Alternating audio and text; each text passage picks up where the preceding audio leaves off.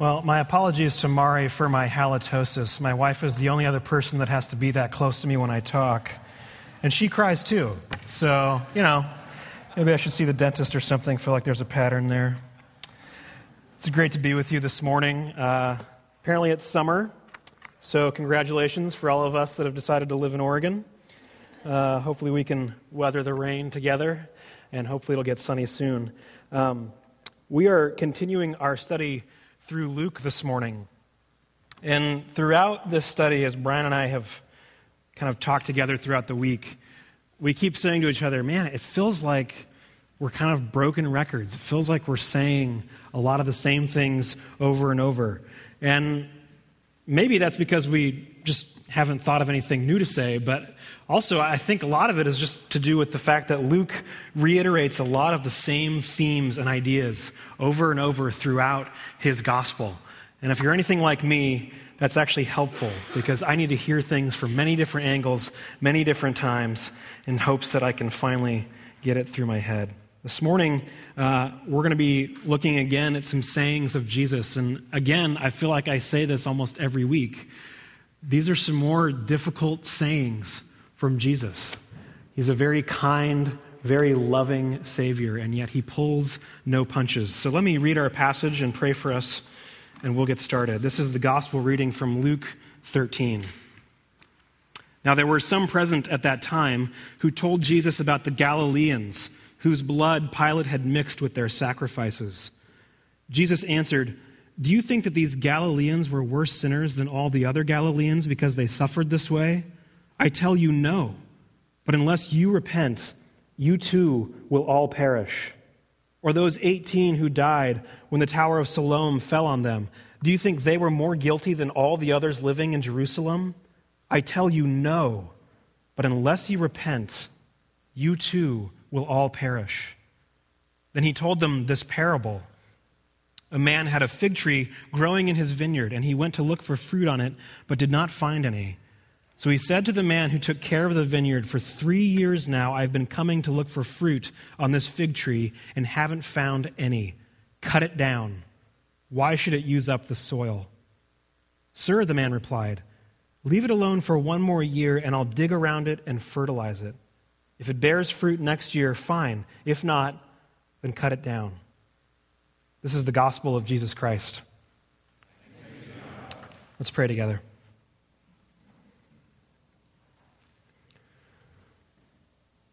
Father, would you send your Spirit to this place this morning to guide us, to warm our hearts as we look at the mystery of who you are, the mystery of the fact that you are so loving and so merciful, and yet you are so angry and indignant at our sin.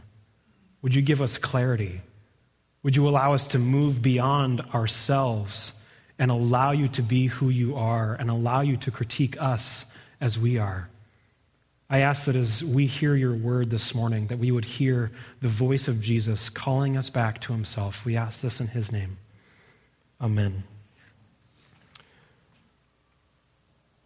We're going to look at this passage this morning by looking at finger-pointing, real repentance, and God the gardener. Let's start with finger-pointing. A few days after the September 11th attacks, Jerry Falwell and Pat Robertson surmised that groups that had been fighting for the secularization of America, particularly in relation to issues such as abortion and homosexuality, were partly to blame for the death and destruction that took place in New York City and Washington, D.C. In 2010, just days after Haiti sustained an enormous earthquake that left hundreds of thousands of people dead and close to 1 million people homeless, Pat Robertson insinuated that it was because years ago the Haitian people had made a pact with the devil. I could give you some other examples of theologians or pastors that are perhaps more close to home in your own theological circle. And though the examples that I just gave happen to be religious, it's not just religious people that engage in finger-pointing. Though, to be honest, us religious folk do seem to have a pretty good knack for it. No, we all do it. We do it in our political discussions. We do it at our jobs, in our families, with our spouses.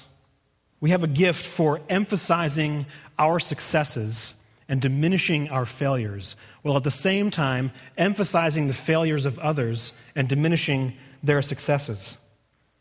And this is what seems to be happening at the beginning of our passage this morning.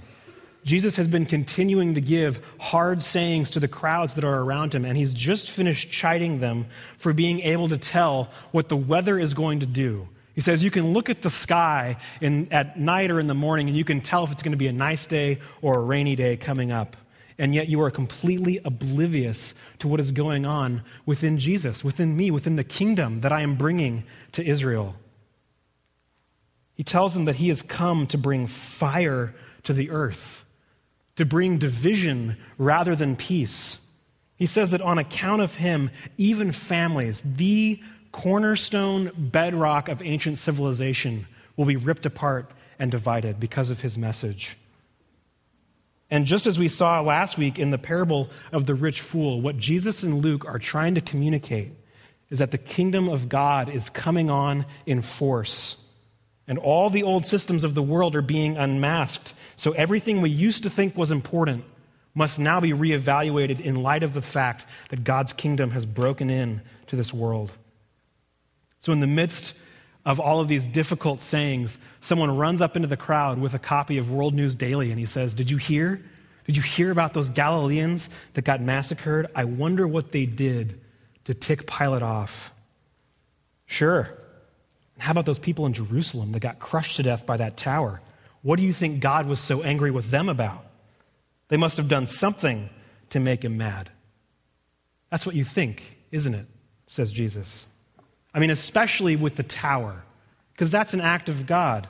They must have been worse sinners, worse offenders, or more literally, as Jesus puts it, they must have been debtors above all. Is that what you think? And his answer is emphatically no. That is not the way things are working. But why do we all think this way? Why is this something that has carried over from ancient civilization till now? Why are we so intent on pointing the finger at other people and explaining why God is mad at them rather than us? Well, for one thing, I think it's comforting. If we can determine the types of people or the types of actions that make God angry, then all we have to do is avoid being that kind of person or avoid doing those sorts of things, and we'll be fine. Friends, we are self-justification machines. We think that if we can convince ourselves that other people do worse things than us, that we're somehow exonerated. And this, I think, is the great irony of finger-pointing, especially religious finger-pointing that Jesus unmasks within each of us. It is in this very act of pointing fingers at others to feel better about ourselves that is the core of sin. Because when we point the finger at other people as if they are the ones that deserve judgment, they are the ones that have done wrong enough to get smacked, we are setting ourselves up as God, as the arbiter, as the judge, jury, and executioner. Finger-pointing is comforting because it leaves us in the driver's seat. It keeps us from having to wrestle with the brokenness of this world. And it's also a deflection of our own guilt, our own culpability. Finger-pointing is the way out. It's a way for us to avoid real repentance. Jesus insists to the people in the crowd that their finger-pointing is a distraction from the concrete, time-sensitive, overbearing need of the moment. You must repent. Unless you repent, you will perish just like all the people you're pointing fingers at. Do you see how our finger-pointing displays our own unrepentance? So often, we think of unrepentant people as those people who willfully continue to commit the same sin over and over and over again, refusing to change, and they have no remorse. And that's true as far as it goes. But unrepentance of religious finger-pointing is so much deeper because our finger-pointing reveals that we have failed to understand our own sinfulness. It reveals our own constant need to play God. Friends, unrepentance has less to do with perpetual sins and more to do with sin, capital S, a state of being in which we adamantly refuse to acknowledge our need for God. We're going to circle back to that idea in a moment, but first I think we need to ask ourselves, what is real repentance? I mean, if we're going to take the words of Jesus seriously here, it seems that repentance is the only way out of our predicament. Jesus tells us twice in a very short conversation, you must repent or you will perish. This is the only way to avoid the second death that Jesus talked about just a chapter prior to the one we read this morning. Before Martin Luther had his big moments of awakening that would go on to spark what we now call the Protestant Reformation, he was consumed with guilt. So he would study Scripture, and as he began to get this picture of God's righteousness and the judgment that was hanging over his head, he was overcome with debilitating fear and dread. And there are many stories about Luther's perspective and personality during this time, and I think it's safe to say that many of them have crossed over sort of into urban legend, but they're still instructive, and there's still sort of a kernel of truth at the root of them. The story goes that as Luther became obsessed with rooting out sin in his life, he entered into sort of the Roman Catholic ideas of how to do that at the time. Self-flagellation, all sorts of denying himself different things. And he would go to confession regularly. He once spent 6 hours in one chunk confessing sin. There was one occasion where after a particularly helpful time of confession where he felt like he finally kind of broke through his sinful patterns, he left and turned around and came right back in and said, I've got to confess, I think I'm feeling prideful over my confession. I mean, he just could not get it over it. He was so overcome with his guilt. And so Staupitz, Luther's confessor, after many such sessions, was at his wit's end. And he says, and this is a quote, okay, I did not write this. "You must get a hold of yourself, Martin. Every time you fart, you want to make confession of your sins. Quit coming to me with these puppy confessions, Luther. Go kill your father or something, then we'll have a sin to talk about." Someday I want to be old and just say stuff. I feel like that's going to be awesome. So years later, after Martin Luther has left the Roman Church and discovered the deep doctrines of grace, he writes to his old confessor and he thanks him for planting seeds within him about what true repentance is, because his confessor taught him that true repentance starts with a love for righteousness and above all, a love for God. It's altogether too easy for churchy folks, like many of us are, to turn repentance into the new action step, the new thing that we must do in order to get God to like us. But if that's the case, if repentance is the new thing that we have to do in order for God to like us, then we better make sure that we do it good enough. We better repent real enough, or truly enough, or deeply enough, or bad things might happen. We might not actually earn his favor. What a sad twisting of repentance. Because real repentance was pictured for us in what we just did with Mari. She had absolutely no say in what happened here this morning. She was overpowered by something outside of her. Real repentance is rooted in the unshakable fact that there is nothing you can do to earn God's favor.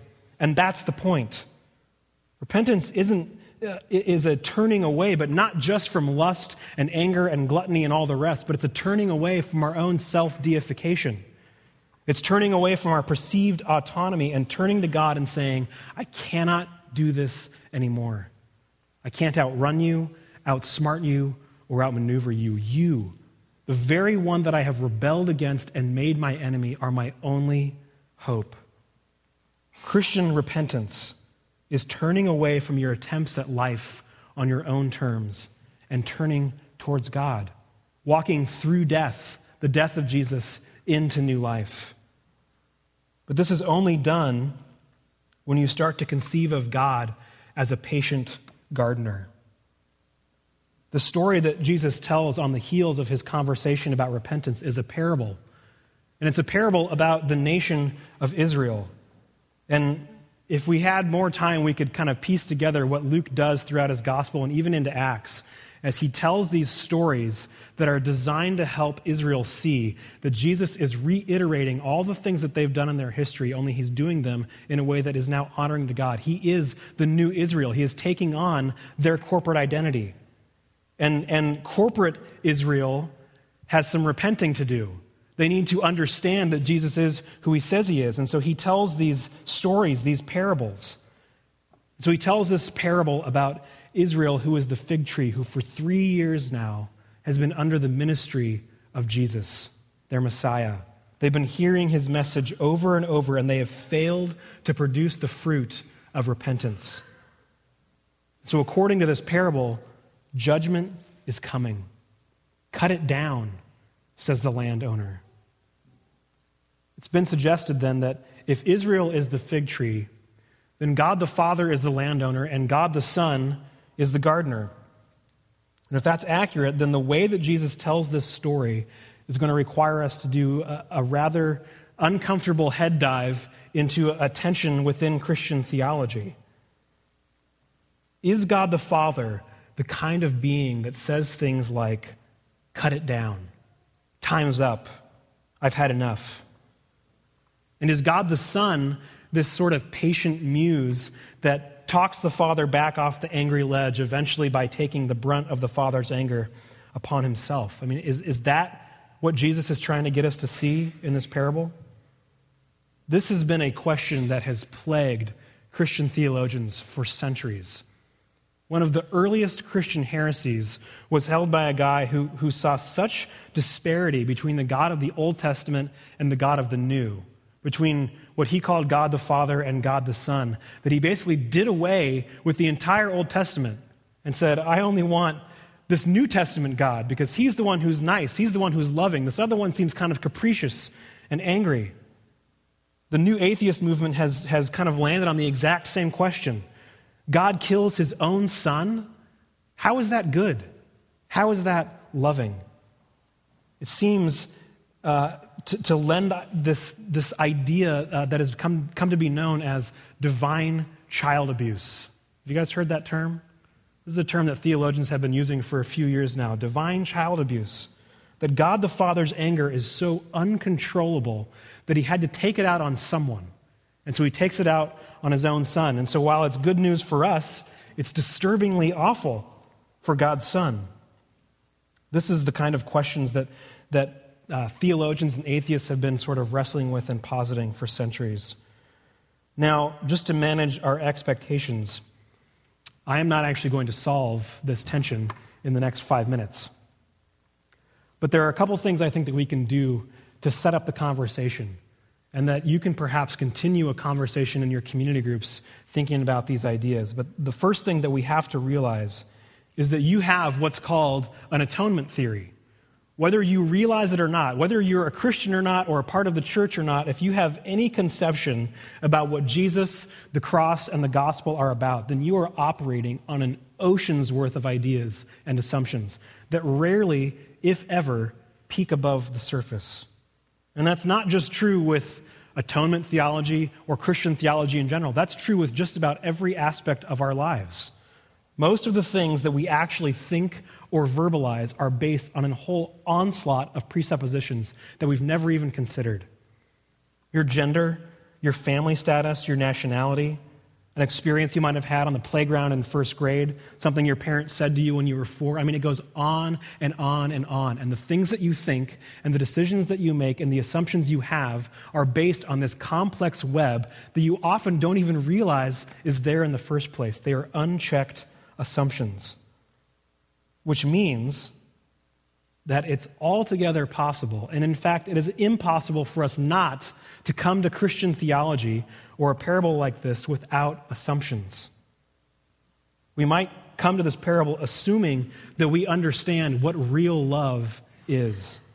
We might assume that we understand how the moral fabric of the universe fits together.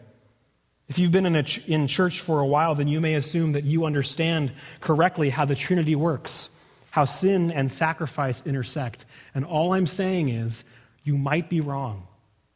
Your assumptions might be driving you in a direction that God and his word are trying to steer you off of, which is why it's important, utterly important. If you consider yourself a part of the community of God's church, you must wrestle with his word in that community. You have to allow Scripture and communal engagement to shape you and reshape you. It doesn't happen on your own, and it doesn't happen without the authority of God's word. It happens in community with God's word at the center. So for those of you that have struggled with others, or perhaps even your own questions about the idea that Dad God is angry and he takes it out on Son God, and Son God gets hurt as a result, I would challenge you to consider just quickly that this is actually flowing out of a caricatured idea of Orthodox Trinitarian thought.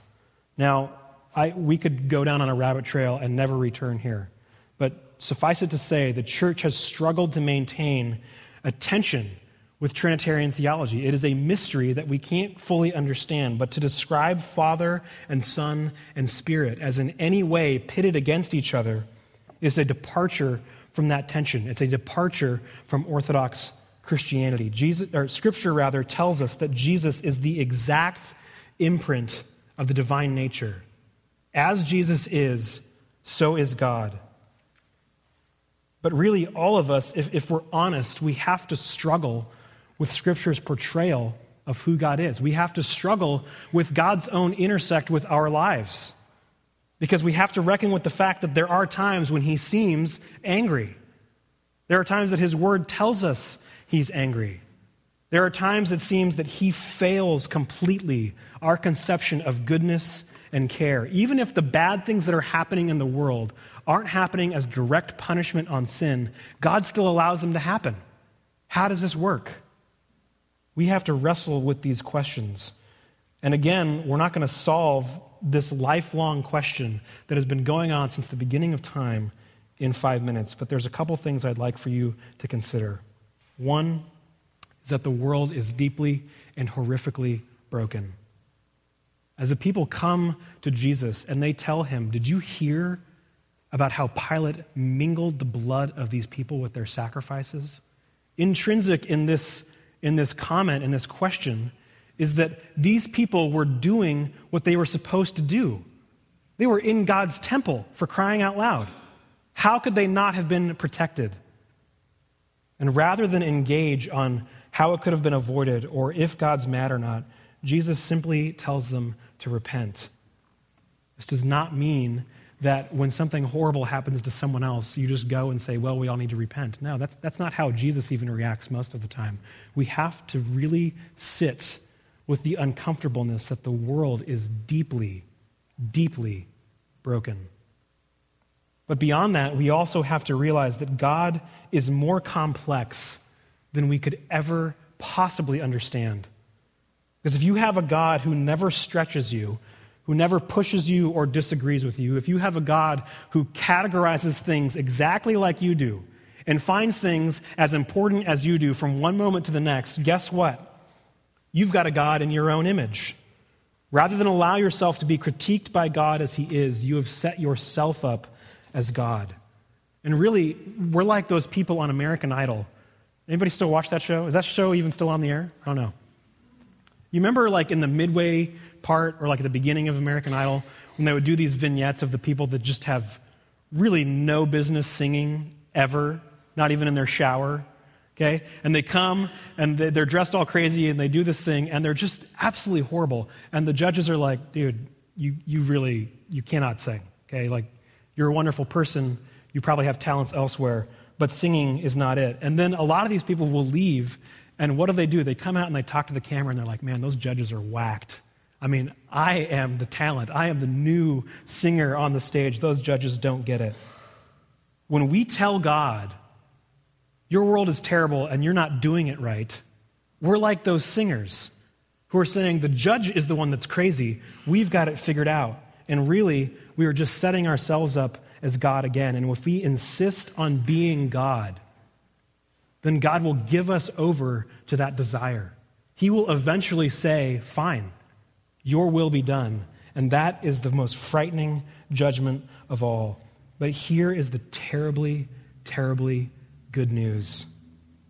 That though God is so much greater than us, so much more complex than us, so much more powerful than us, and though we continually push him to the margins, while he is in a position to do whatever he wants in whatever way he wants to do it, he instead becomes one of us. He takes on our limitations and becomes a gardener. And this translation smooths out what the gardener is saying. But what the gardener says is, I will get manure and dung and put it around this tree to give it life. God becomes one of us and gets his hands dirty with the dung of sin and death that we might have life. Friends, if we insist on being the king of our own lives, then there is nothing more disturbing than the news that God's kingdom has broken into this world in Jesus. We will resist it and fight it to our own destruction. But if we are willing to lay aside our pretense, then it's the best news in the world. Robert Farrar Capon reminds us this way. He says, Jesus does not come to see if we are good. He comes to disturb the caked conventions by which we pretend to be good. He does not come to see if we are sorry. He knows our repentance isn't worth the hot air we put into it. He comes only to forgive, for free, for nothing, on no basis, because like the fig tree, we are too far gone to have a basis. No, we are saved gratis, by grace. We do nothing and we deserve nothing. It is all, absolutely and without qualification, one huge, hilarious gift. Let's pray together.